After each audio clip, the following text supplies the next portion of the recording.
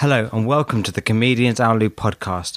I'm Nick Anthony and this week I'm joined by fellow comedian Nathan Gibbons. He's a London-based comedian and only started stand-up comedy last year, and he is already headlining shows and he has already taken up a show to Edinburgh, so he's progressed really fast. I really hope you enjoy this conversation as much as I did. Basically, for the listeners who haven't heard of you, please tell us about a little bit about where you're from, a bit about your childhood. I grew up in London. I was born in Norfolk Park Hospital, which is in Harrow, which explains why I'm a bit fucked up at the minute. But I've lived there for 27 years. Went to uni in Nottingham-Trent from about 2010 to 2014. And I got into comedy about a year ago, so May 2018.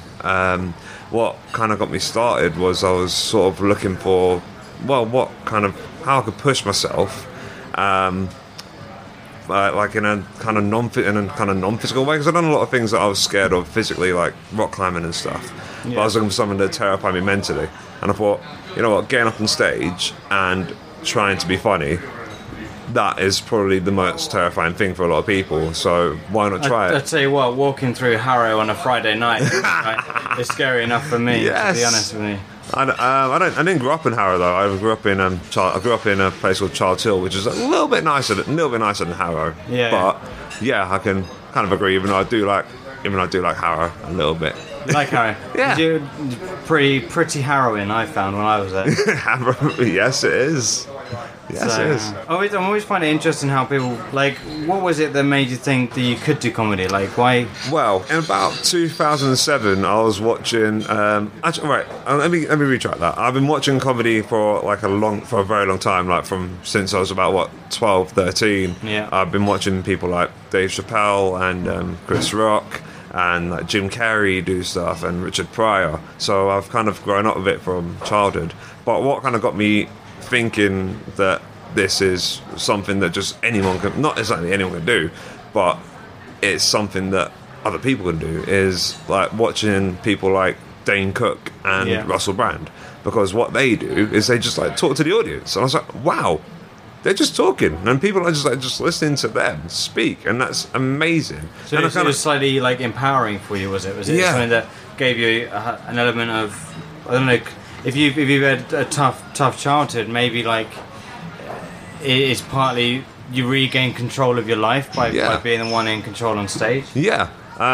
Didn't have a tough childhood. I had a pretty good childhood, just in case my parents are listening to that. I had a really, really lovely childhood. But you were great parents. You brought him up well. He's very grateful. He made it here to Cambridge without killing anyone that will disclose on here anyway. Yeah, what I think the main catalyst for me going into comedy potentially was being the eldest of three kids. Yeah. And because it's a sort of a joke, but sort of like just something that's sort of come into my head. I was like, okay, those 2.5 years where I was just me and my parents, I was the star of that show. Yeah. After those 2.5 years, I've never been the star of my own show. Right, I like that attention, and I liked the fact that I had everyone's eyes pretty much on me. It's pretty much it is a drug. It is absolutely a drug. Fucking is, isn't it? Yes. And it's very hard to explain it to other people. Like just the whole getting like around about 50 to 80 people in a room laughing at something that you've written is indescribable. Absolutely indescribable. On the flip side of that, it can feel absolutely awful sometimes. Oh yes. I remember my first ever gig that I did, because what I did was I did the Kate Smurthwaite comedy course. So shout out to Kate Smurthwaite, brilliant teacher. And what I was doing in the comedy course was that they told us that at the end of it we'd have to do a showcase, right? Yeah. And so I thought to myself, do you know what? I don't want to bomb at the showcase, right? And it's a 6-week course. So after like the first week, I decided to take myself down to an open mic afternoon. Okay. I'm not going to say the name of the place, right? Because, I might want to get booked there again. So I take myself down to the open mic, and it's literally just myself and three other comedians, and they were Bennett Kavanagh, who was the MC, who's wonderful, Nick Adamson, also wonderful, and Chris Dawa, Yeah. Also amazing people. And there was literally no one in the audience, and it was just us. So my first gig was myself literally performing a 5-minute set. Other comics. Yeah, just like 3 other comics. And you haven't lived until you've died in front of 3 other comedians like that. But do you know what was quite nice? They said that I didn't tell them that it was my first gig. Oh, okay. Good. And I told them afterwards, I was like, oh yeah, that's my first time getting on stage. They was like, really? Wow, that's good. You didn't use any. I never used any notes or anything like that, because I think that I think when you use notes, I mean, I can see why people do use them. It kind of breaks the illusion a little. It kind of breaks the illusion a little bit. And I kind of want to be surprised, have an element of surprise myself, like be surprised about what comes out of my mouth, what I can remember, and how much I can improvise to get back into a bit that I've created, and how I can get myself out of a hole as much as anyone else can. I think that kind of makes you a little bit more relatable as a comic. So the last time we met at Healing Comedy Club, which is a great comedy club. Rudy's amazing. I've mentioned him a few times on the podcast. Great guy. But he's amazing. Guy. He's amazing for new comics coming through and giving them opportunities and stuff. So, great guy. But I met you there, saw you perform, loved it. Anyway, I just at the time he does this little feature where he did this whole thing about what do you want to achieve out of 2019 and stuff, and yours was get to your 100th gig, and I just wonder where you're at with that. Okay, so that was the New Year's one, wasn't it? That's right, yeah. New Year's one, 28th. Yes. I think it was the 28th of December. Oh, just after Christmas. Yeah, just that's after right. Christmas, Yeah. And that was a fucking rammed room, wasn't it? Absolutely rammed. Really, really busy. There were people like standing up and stuff. It was insane. I'm now on 54. 54 gigs, which is still relatively new. And yes, yeah. So how often are you managing to gig? Like once a week? Or? 2-3 times. 2-3 times a week. Yeah. I'm trying to make sure I'm doing it just as consistently as possible. Yeah.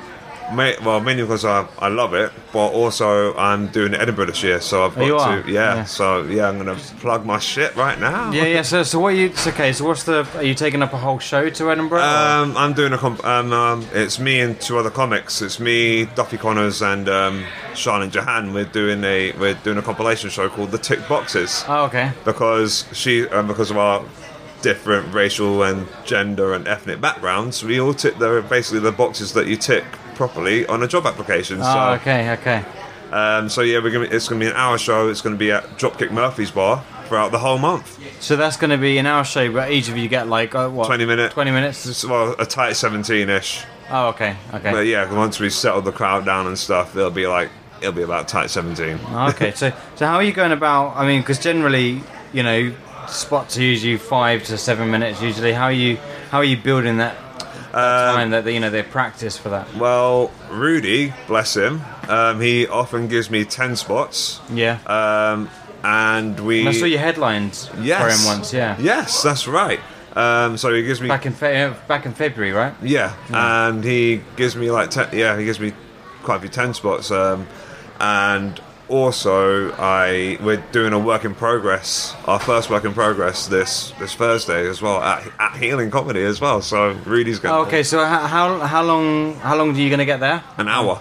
An hour. Oh, okay. So he's doing that at Healing Comedy Club. He's going to MC it, is he? I guess so. Yeah. Yeah. I guess he will. And then you 3 are just going to be the only ones performing. We'll be the only ones performing from 6 till 7. Oh, okay. Before and maybe not even an audience, but fuck it, who cares? Who needs them? Yeah.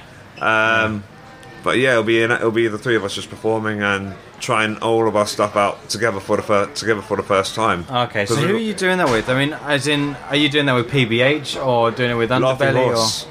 Who? Laughing Horse. Laughing Horse, okay. Are they one of the free They are one of the free ones, yeah. So shout out to them, thank you so much. I will be forever sucking your dicks. Okay. I don't know what they partake in sexually, but I'm sure they'd be very happy to have their dicks sucked. Yeah, why not? So, do you have to go and do how long are you going to be up there? Well, how long for the whole month, man? For the whole month. We originally planned to do it for just the middle 2 weeks of August. Yeah. But they just gave us a slot for they gave us a full run. Wow. I was like, okay, we're literally going to be doing 31 nights of comedy. and that's going to be insane. And I think like just probably the best learning experience as well. So what gave you the confidence to do that? I mean, What to do the Fringe or to do comedy in general? Well, no, not comedy. Just it's quite a big thing going up there for a whole month to go and do 20 minutes over and over again every day. Yeah, I think it's the thing that because a lot of people told me sort of not to do it in your first year. Yeah, a lot of people gave me the advice saying, "Oh, if it's your first year, just go up and enjoy it. You just go maybe do a few spots. Like, just don't take up a show. You won't want to take up a show, right?" So because people told me not to do it, I decided to do it, yeah. But I think I disobeyed their advice the most sensible way by doing it with a group of people instead of trying to take up an hour, because I've heard horror stories of people that have done comedy in their first year and tried to take the hour up and then just completely died. Yeah. And so I think this is the best way to do it personally, so I can actually improve myself as a comic. Yeah. And also just to get the experience of it. So I think that's probably why I did it, because I know it is a bit of a ballsy move, isn't it, to be fair, and it's a bit of a it is slightly narcissistic in a way, isn't it, because you're saying that yes, you are good enough for people to actually have an hour. It doesn't come naturally to tell yourself that you are good enough to do those things. Yeah, I mean, it's interesting because like Edinburgh's amazing. Their audiences up in Edinburgh all year round are amazing. Anyway, they're renowned for being brilliant audiences, and they love comedy, but they hate it around that time. Because Edinburgh gets taken over by people like us. Yeah, exactly. Yeah, and lots of tourists. But London has such a vibrant scene, right? It does. It's. I've noticed in London, whenever I've taken my stuff to London, like wherever I go, I generally get a general sort of good crowd, get a good laugh, and I can do a lot of my sort of, I don't know, maybe darker stuff, and it seems to go down well with enough people for it to be good enough. And you can do you can get really good really quickly in London and get your 5 minutes really good in London, but one of the things that I and a lot of other comics notice from doing gigs and booking and London people and stuff is that they completely underestimate the fact that we have a different audience. Like wherever you go, there's a different audience. Because in London, you could never leave London and you could think you're the best comic in the world because you've killed it in hundreds of different places in London. Right. But until you take it to another city like Cambridge or somewhere like Bristol, you don't really know how good that is or how like applicable that is to more people. So have you ventured much out of London? I haven't yet, but I've got some dates. I've got a date outside of London. I've got a date outside of London in April. Yeah. But I'm going to be going to Nottingham. Oh, okay, I'm doing 10 minutes at the Canal House. So yeah, that's that. But I completely understand what you're saying, because they do get into that. There is that bubble, isn't it?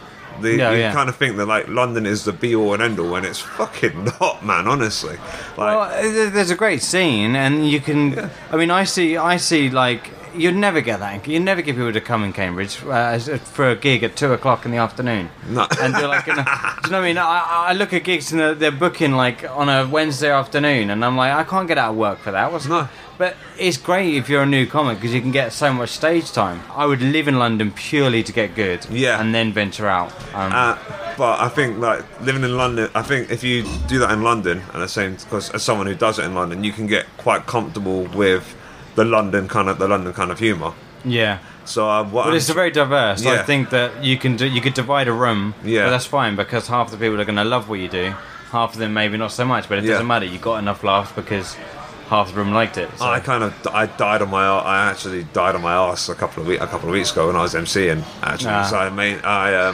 kind of alluded to the fact that I was following another comedian's joke, and the first part of it worked because he was talking about being woke, and I said that I consider myself quite a woke person, but I've been woke for so long now that I'm starting to fall asleep, and I started like mimicking actually falling asleep, so, being quite awake and then falling asleep, saying Trump's bad, but he's got the economy back up, and and Hillary was a terrible candidate for the Democratic Party, but no, Trump's awful, and then absolutely died. I was like, didn't work, no, but.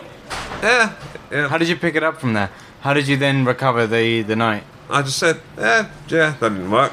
do you want to go? Yeah. And they kind of liked the fact that I acknowledged that it didn't work. Oh, okay. And so they just carried on and they were fine.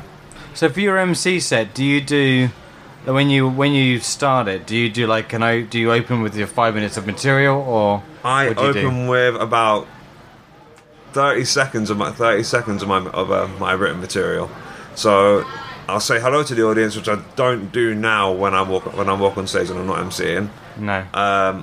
I say hi to the audience, and then I'll do the 30 seconds of my opening line, which works quite well. And then I'll go into the whole spiel of this is a new material night. So this means you're going to be seeing some people who have been on the circuit doing the same shit over and over again, and you'll be seeing some people who've done it for the first time. Blah blah blah. Yeah. And I'll say, but before that, I'll say, has anyone been here before? Give me a cheer if you haven't been here before, and then I'll say hi to them, welcome them in, and then I'll go to the new material night so that they're welcomed in, and then I'll say something like, right, that's enough out of me. Are you guys ready for your first act? Oh, okay. And then the show goes on from there, and then what I try and do is, whilst I'm consuming as many beers as many free beers as I can, I'll try and pick up on a subject that the comics talked about, and then bounce off from that for about 15 seconds, maybe hopefully get a laugh, and then bring the next comic on. Just try and keep the energy up, or bring the energy down if I know that there's an act coming on who isn't as high energy as the last person coming on. Because I think that's also an important part of an MC, because you've got to try and bring the audience up, but you've got to try and level them out as well. Yeah, absolutely. Yeah, that's true. So you enjoy it? I hate MCing, man. I've done it once, actually. I've only ever done it once. Really? No, okay, so that's a lie, really. I used to do a lot of MCing prior to doing the comedy years back. I did do a lot of MCing, to be fair. But I hadn't done it for years, and I did it not long ago, and I just didn't enjoy it. Okay. I just found it hard. But it is difficult, though. Yeah. And it is fucking difficult. It's purely because my set and my persona as an act is very different to what I would do on my MC set. Yeah. So if I'm doing it, a lot of people do MCing to get more time to do some material, to try a few extra jokes, to get some more stage time. But for me, it doesn't really help because it takes me away from what I want to do anyway. So I know, because my stuff can be quite deadpan, I know I could do the sarcasm thing and stuff like that, but then again, if I go down like a dark route, you just can't do that with an MC. Yeah, and that can be I reckon that can be quite difficult to bring an audience back up from that. Yeah, I mean, yes. And I tried some dark stuff and it didn't work, and it works everywhere else. Yeah. As an actor gets brought on, but I usually, if an MC then builds me up before I get on and goes, oh yeah, we've got Luke Anthony, he's going to be amazing, it's going to be awesome. I'm like, oh Jesus Christ, I can't believe you just introduced me and you completely bigged me up, and I'm just about to bring the energy back down again. Thanks for that. I wish you hadn't, but so I do, even though I don't do the lineup, because it's always the person who does the promotion that does the lineup, if I know the act is quite a low energy one, I'll just be like, alright guys, welcome to the stage, Luke Anthony. Yeah. But if it's someone who's quite energy, yes, guys, welcome to the stage. Da da da da. And then change the pace. Yeah. Of course you do. You've got to do that. All the best MCs do. Like, shout out to Danny Walsh and Rudy Ilias. Hello.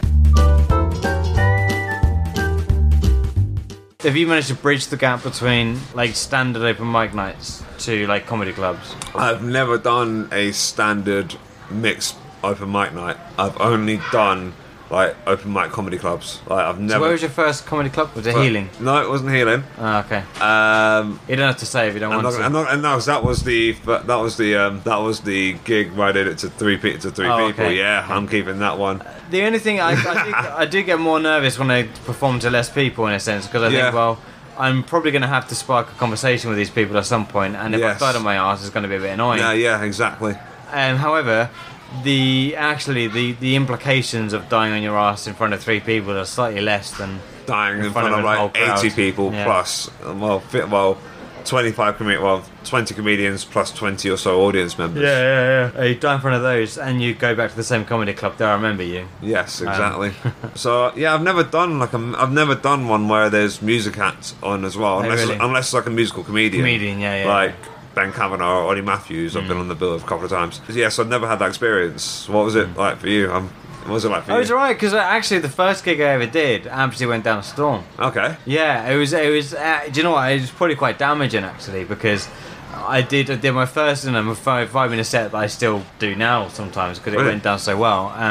I haven't actually changed much out of that particular set at all. I didn't need to. The only thing that's changed is probably stage presence and all that sort of stuff, and how I use the microphone, how I move the stand, and just general behavioural things. Oh yeah. And but generally it went down really well. I managed, because it's hard to engage a music audience when you're a comedian, but for some reason it just worked in that particular place. I did it. Yeah, it was great. I've pretty much changed everything from when I started to now, because I wasn't being I was at TNT. I was at TNT Comedy, and I did really well, and I did quite well. And it was Kieran Chillingworth who was my bringer at that point. So hello to him. He's been on my show. If you can get Kieran Chillingworth on your podcast, do it. All right. Amazing guy. Feel like I've got myself an agent. Yes. And I remember this conversation like it was yesterday, and he just said, oh, okay, so how much of that was really good, but how much of that was actually true? And I was like, well, I work in a school, that's the true bit. And he was like, none of the rest of it was true? I was like, no, it wasn't. It was slightly exaggerated, and I kind of started to saying, oh yeah, I did this, but I just exaggerated it, and then you got to do it for comedy. And he was like, yeah, but I just thought some of it was true, and that kind of really struck a chord with me. It was like, okay, that wasn't true. That was a bit of a lie, and I shouldn't have over-egged it as much as I did. So I kind of looked at what was actually true in my life, and the set that I've got, one of the sets I've got, is still similar to what I did back then, but I've managed to make it make it more accurate to what has actually happened in my life. And yeah, I think that because of a lot of funny shit that does actually happen in my life with work and everything else. Yeah, I'd like to think that as a kind of comedian, I'd hope by the time you've got yourself onto stage to start talking to people, that you have enough's happened to you to push you to the extreme, or to the adversity that you have to go on stage and start talking to sadistic audiences, because that is basically what it is. Why do we get on stage to talk about the most embarrassing things in our lives? And you should be talking. It should be true. Yeah, exactly. And I'm sure. I mean, I attract stuff. Things just seem to happen to me. Yeah. That help me write 10-minute sets, 10-minute routines. Yeah, that's it. And it's really annoying in a way, because life is a bit awkward because of it. That's it. Yeah. But awesome because I can write about it. So I'd hope there's no need for me to make stuff up. However, based on that, every comedian, there's no one comedian in this world that doesn't over-egg true stories. Of course, you can over-egg a true story, but you still got to be there's still got to be a 70% of truth, maybe 60-70% of truth. I'd say, because otherwise it's just a bit disingenuous. Sort of thing. Yeah, and a lot of comedy is meant to be honest anyway. People are meant to believe you throughout your set, and it's harder to lie and remember a lie unless you record it and remember exactly what you said, how you said it. But I mean, I won't mention the comedian's name because he's actually a really nice they're actually a really nice person, and I was speaking to this person after a gig, and I asked, so how much of what he said was true? So, none of it. It's like, you're just a really good writer. Fuck you.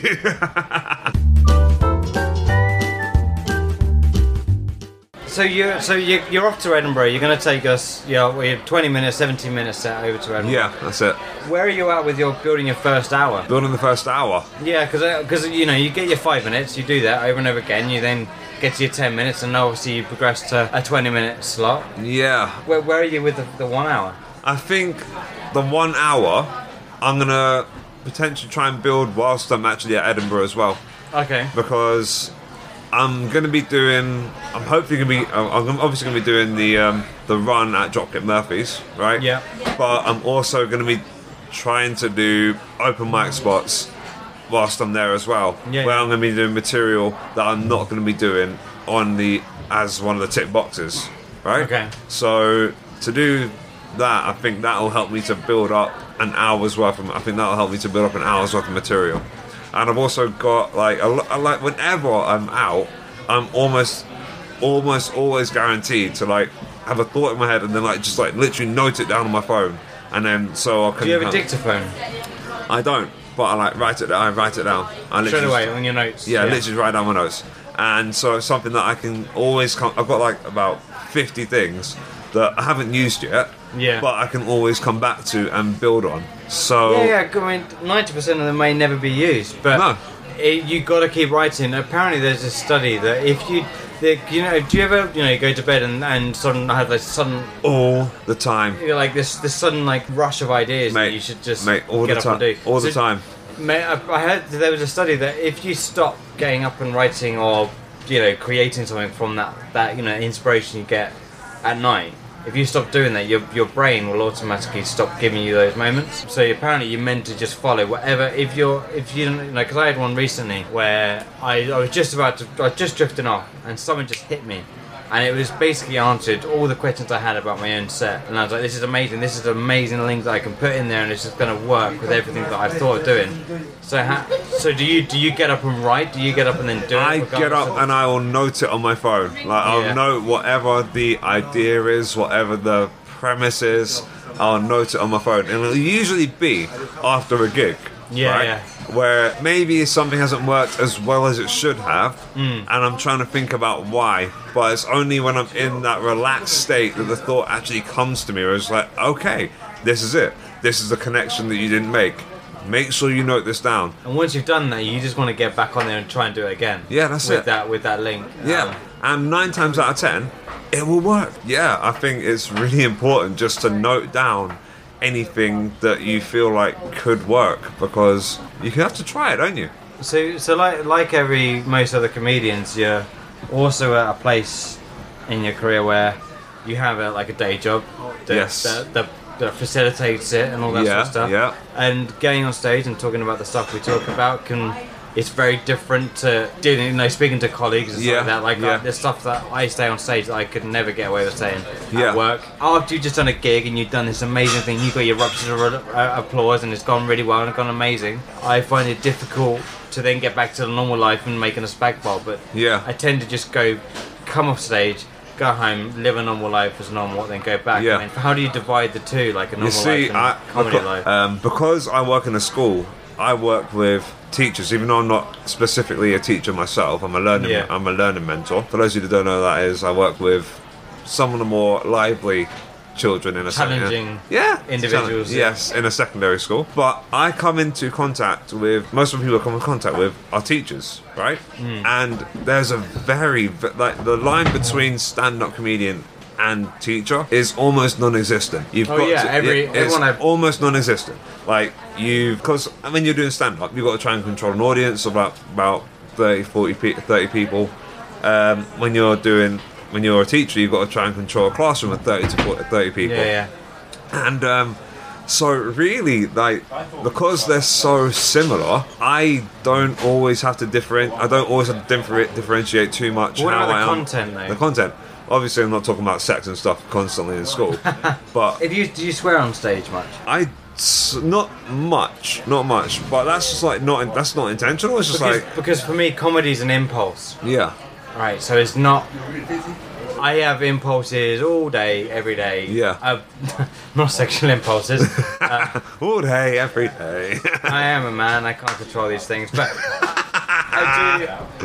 I do have impulses. I do have comedy impulses. If someone will say something, and I find it very difficult to stop myself from jumping in and saying something very funny about it. Right, which in that case would be completely taken out of context and taken wrong. Yeah. Which will get me sacked. Yeah. Say on stage, ruptures of applause. Yeah. And laughs. I did that the other day, but I was at a friend's house. So, and I just sort of, because these two are actually teachers as well, but they were they're a bit more conservative in their teacherish attitudes, right? I made a quick remark, and it died as so deaf, and I was like, well, that didn't work, did it? And that got the laugh back, and I felt good again. And that was just in normal life. That was in normal life. Yeah. I I don't ride on those things. I just think that I have to convince myself that I belong on stage. Yeah. And that I am naturally funny with people. Yeah. But nothing that I say with my friends can ever work on stage. I'm definitely not the funniest person in my friendship groups. No, Definitely it's not. often the case. It's often the case. So you don't find a struggle between dividing the two? No, not really, because like I'm quite a sarcastic person in real life anyway. Insufferable, I can tell you that now. And some For the listeners, you know, there's only so much of this that's actually recorded. Yes. Yeah. Yeah, I'm quite a sarcastic person in life in general, so it doesn't really. Obviously, it's just less. I'm a bit less lewd, a lot less lewd when I'm in my working life. Purely because you work with children, you'd be sacked if you. Yeah. Oh yeah, said definitely. Such things in front of them. Yeah. Tell me about the first time you completely bombed. Completely bombed. Right, I've done a few, man. The first time. First time. Because when you get in and you do apart from the first gig that you did, you said there was the first one was where. Yeah, but I didn't completely bomb at that gig. No, okay. Just one that you came out and you questioned whether you can do it. Yeah, okay. I think it was the Queen's Hostel or something like that. Okay. Sounds remarkable. Oh, do you know what? It doesn't exist anymore. It got bombed. Yeah. The QM Hostel. That's it. It doesn't exist anymore because I think the person who runs that gig. Were you that bad on stage that he just had to shut down? That's the whole it. Yeah, it was terrible. Show? Fucking awful. Yeah. No, but also in all seriousness, you get off that stage and you know it didn't go well. Like literally, I walked into the. I'd done another gig that afternoon, and it hadn't gone as well as I thought it would. But someone had said, "Oh, there's a spot there, maybe a spot here. Do you want to come to this other gig?" And I was like, "All right, okay, fine, great, I'll come along." Right? And I wait, and I walk into the place, and it's literally a hostel, right? We are performing. Can't even know worse. Okay, there's not a real stage, right? We're performing in front of a lounge, basically. So we could have people who are using the hostel, booking in and walking through and sitting behind. You're talking across people, basically, walking past you and stuff. Yeah, essentially. Yeah. That didn't really happen too much, but like the room was just a horrible vibe. Anyway, I like the MC. The MC's great. It's Aaron Schipper. He's a great person. If you can get him on before he goes back to America, do it. But what happened was no one did well that night. Okay. No one did well, and it was one of those rooms like because it was just I think to get a good comedy night going, right? You have to have the right room as well. That is very. It's true, yeah. That is very important. I was very specific on when I set up the comedy club that I had a room. Yeah. I had like my own function room that wasn't in the middle of a pub. No.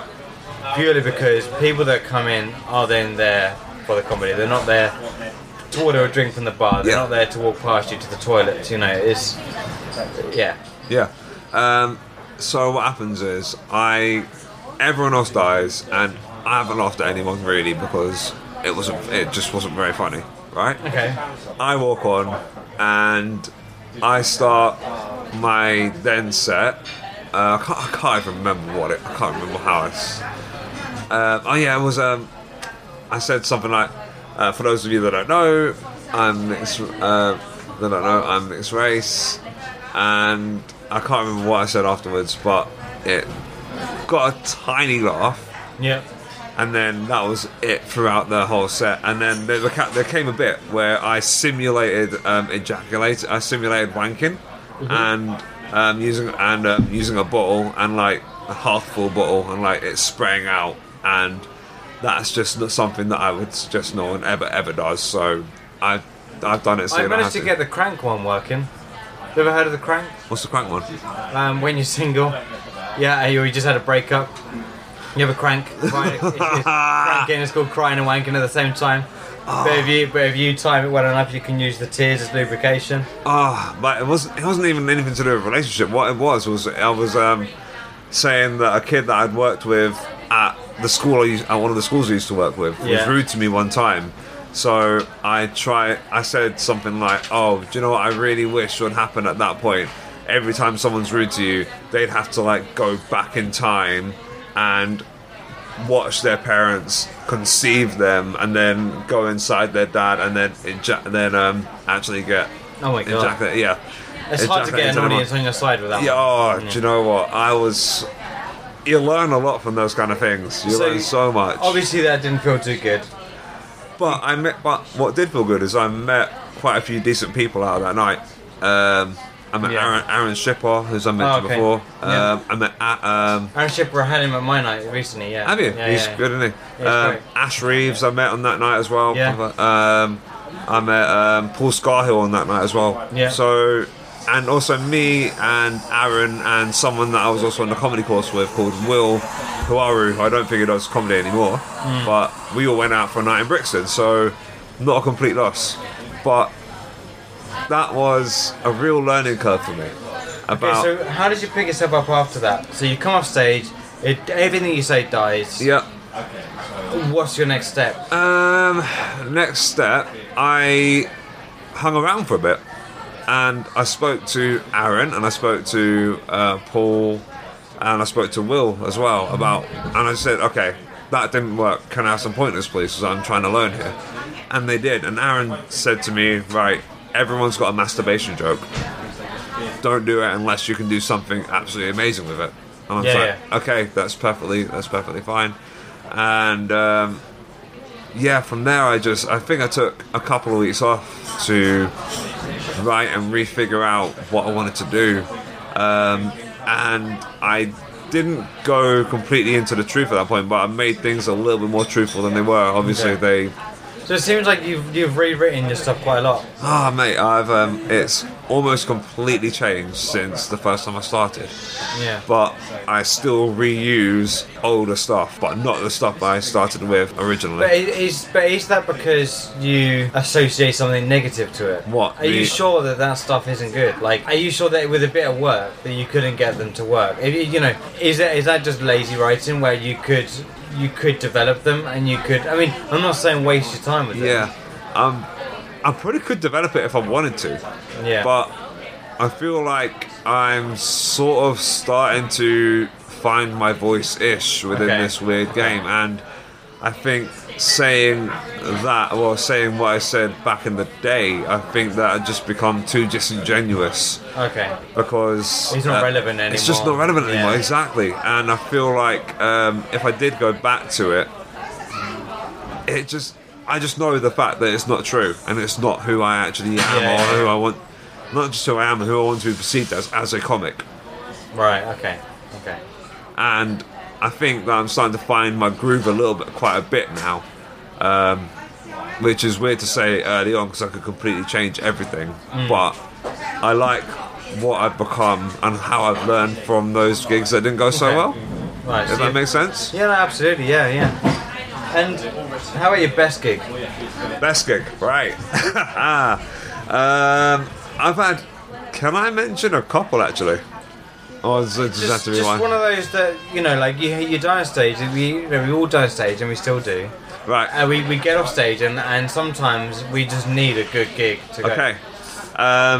This isn't a gig that I did my best at, but this is a gig that I just did great at considering the circumstances. Okay, yeah. Right, I was at Battersea Power Comedy, which is a great night if you're ever in London. Yeah. Luke Chilton was the MC. Shout out to my man crush again. Yeah.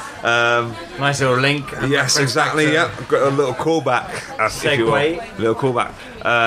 And the place had double booked the room for a function upstairs. Right. So we had the choice of either doing the gig either in the pub. In front of the football. This is like 3 weeks ago. Yeah, in front of a football game. All right. Blaring television. Yeah. Yeah. Or outside in the absolute freezing cold. Okay. Right. We decide instead of doing it in front of the blaring television, we're going to do it outside in the absolute freezing cold. Yeah. Okay. This is where I did the R. White's fizzy drinks thing as well, by the way. Yeah, so another nice little callback to those who are actually listening. So if they haven't already switched off by this exactly, point, exactly. So what happens is Luke asks if I can be the one to bring him on stage, so be a sort of hype man, and I go, and then I'm the one that opens up the show, right? As well. Okay. I go on, hype him up, get the audience warmed up for him, go off stage, and I take my jacket off, and this is freezing cold temperatures, and we're outside, right? So I think, do you know what? He's not going to take too long because we're outside and stuff, and I want to like. Did you have an audience? Yeah, we had an audience. Yeah, we had an audience. I mean. The whole idea is to get on there and to warm the audience. Yeah, up man, it's a bringer night, so they had to bring an audience member to perform. Isn't that abuse? That's like almost abuse. That is like we're going to bring you along to a gig. I'm going to put you out in the freezing cold temperatures where you could get very ill. But also we're going to get an MC on who's going to try and warm you up. But actually, it's impossible because you're actually really cold because it's freezing outside. So it's not even ever going to work. So what's the fucking point? There is a point to this because it's the best gig he's ever had. Yes, so I just want to apologise to Nick Everett, who was my bringer on that night. But yeah, anyway. Has he thawed out since? Yeah, he's thawed out. He's got an Edinburgh show now, so he's doing fine. He's doing alright. He's doing alright. So I take my jacket off, thinking, do you know what? He's only going to be doing this for a couple of minutes.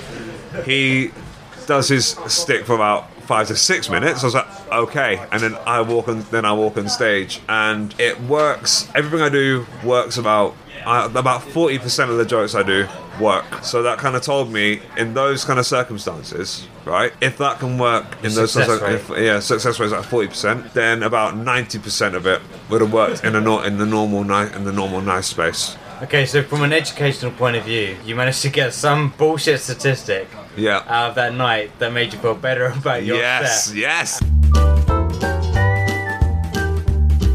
I asked this question to all the comedians, right? And aside from the obvious, gig loads to get experience, to get good, what advice would you give to comedians thinking about doing stand-up?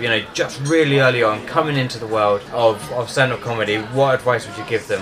What helped me really, or what gave me the kick up the backside, was actually spending money to do a comedy course. Because I'm just going to interrupt there.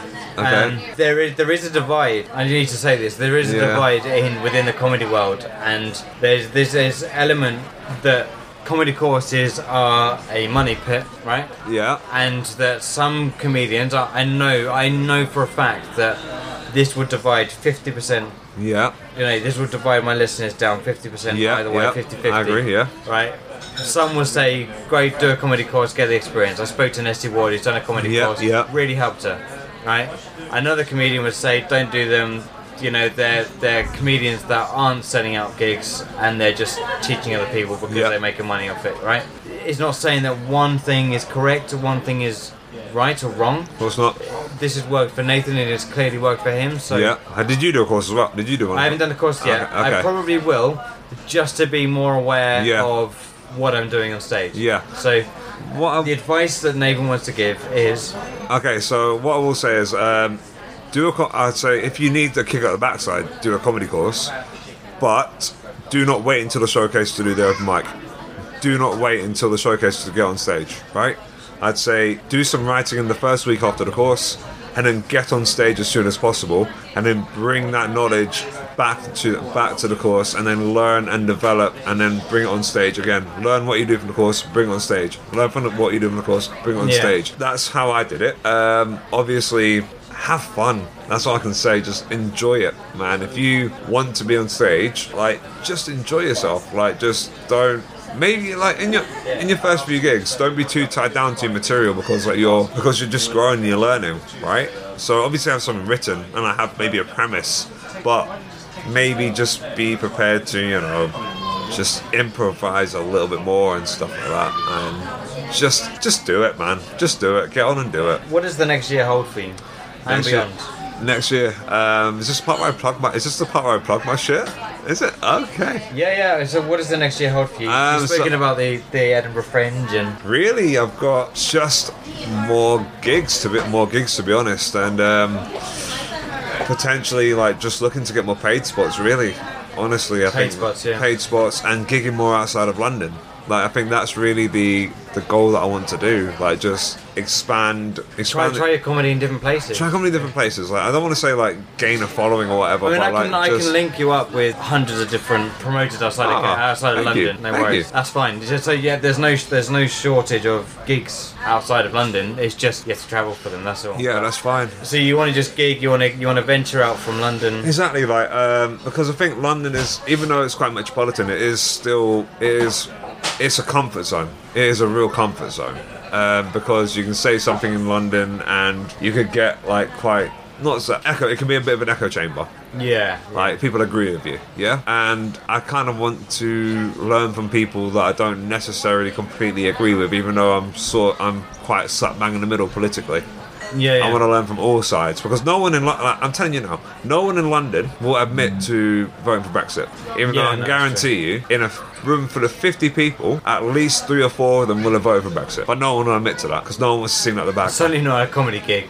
No, exactly. Where do you want to go with your comedy? Where do I want to go with it? To the top? You want to sell out gigs? Yeah. You want to be the guy on the billboard? I'll be honest with you. I had half term recently, and there was a point I gigged about 3 or 4 times that week, right? So I was literally just getting up and just going to a gig, and I don't think I've really ever been in recent memory happier than when I was really doing that. Really? Yeah. And where you just sort of potter about. That's it. For 90% of the day. Exactly. Potter about for 90% of the day. Get ready, and then go perform. Like. Yeah. And I was having a conversation with one of my a colleague who I'm quite good friends with, and we were just saying that the whole working till you're the whole 9 to 5 to you're 60 thing is just a bit of a sham, and like whoever invented it is a prick.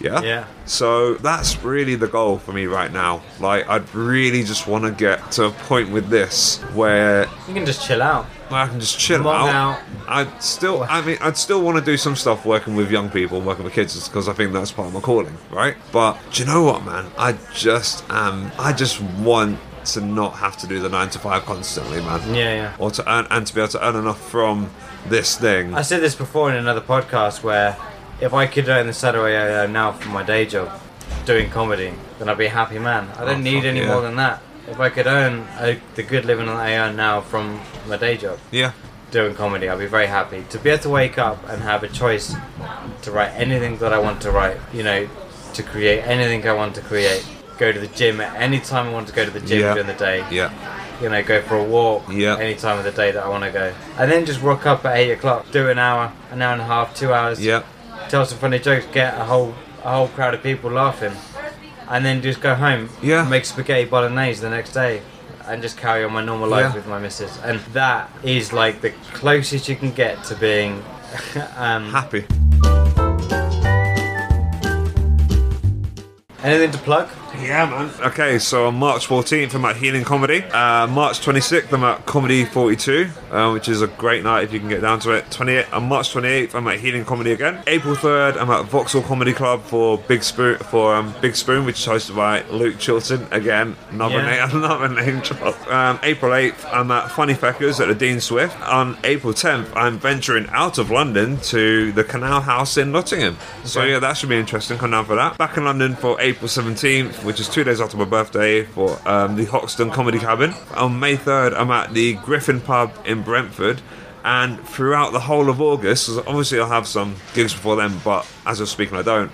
Throughout the whole of August, I will be as part of the Tick Boxes at Dropkick Murphy's Bar in Edinburgh. So come down to the Edinburgh Fringe Festival. 31 days you'll be there. Anyway, thanks for joining me, Nathan. Mate, it's been an absolute pleasure, man. Thank you for having me on. It's been absolutely great being a guest for once and just relaxing into this whole podcasting game and this whole interviewing game. It's been an absolute pleasure, man. If any comedian listening, get yourself on this one, because he's brilliant. What a wonderful conversation. One of the things I really enjoy about doing these conversations with comedians is getting their opinions on different aspects of comedy and how you get experience and how you get progression or get better at being a stand-up comedian and stuff. And And it's, just from listening, if you listen to any of the conversations I've had in the past, some have done comedy courses, some haven't. Obviously, Nathan's done a comedy course and swears by it and thinks that his comedy course is very beneficial to him. But you get on the other side, people like Martin Westgate who are opposed to comedy courses. They don't think they're the right thing to do. They think it's the only way to get good at something is to by doing it, and you shouldn't necessarily have to spend £400 on something that is uncertain and not guaranteed. So, I mean, it's a very, very insightful debate. I mean, what about you? Do you, as comedians out there, have you done a comedy course? Are you thinking of doing a comedy course? Are you completely opposed to them? Please do get in touch. You can follow me on Twitter. Give me a tweet or send me a message on Facebook. Luke A Comedian is how you get hold of me on there.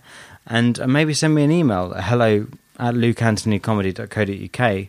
I'd love to know what you think, because one of the things that's become apparent from speaking to comedians just for this podcast is how divided people are on the subject. So, as many views as possible is amazing. That's going to be it from me, really. But please subscribe, rate, and review this podcast wherever you listen to it. If you'd like to send me some of your hard-earned cash to keep this podcast going, then run over to lukeanthonycomedy.co.uk/podcast and hit the donate button. That'd be very much appreciated. It does really help with the admin costs and all of that sort of stuff. For now, thank you so much. The next conversation I'm having with is with a brilliant comedian called Paul Kerr. Please tune in for that as well. And yeah, see you soon.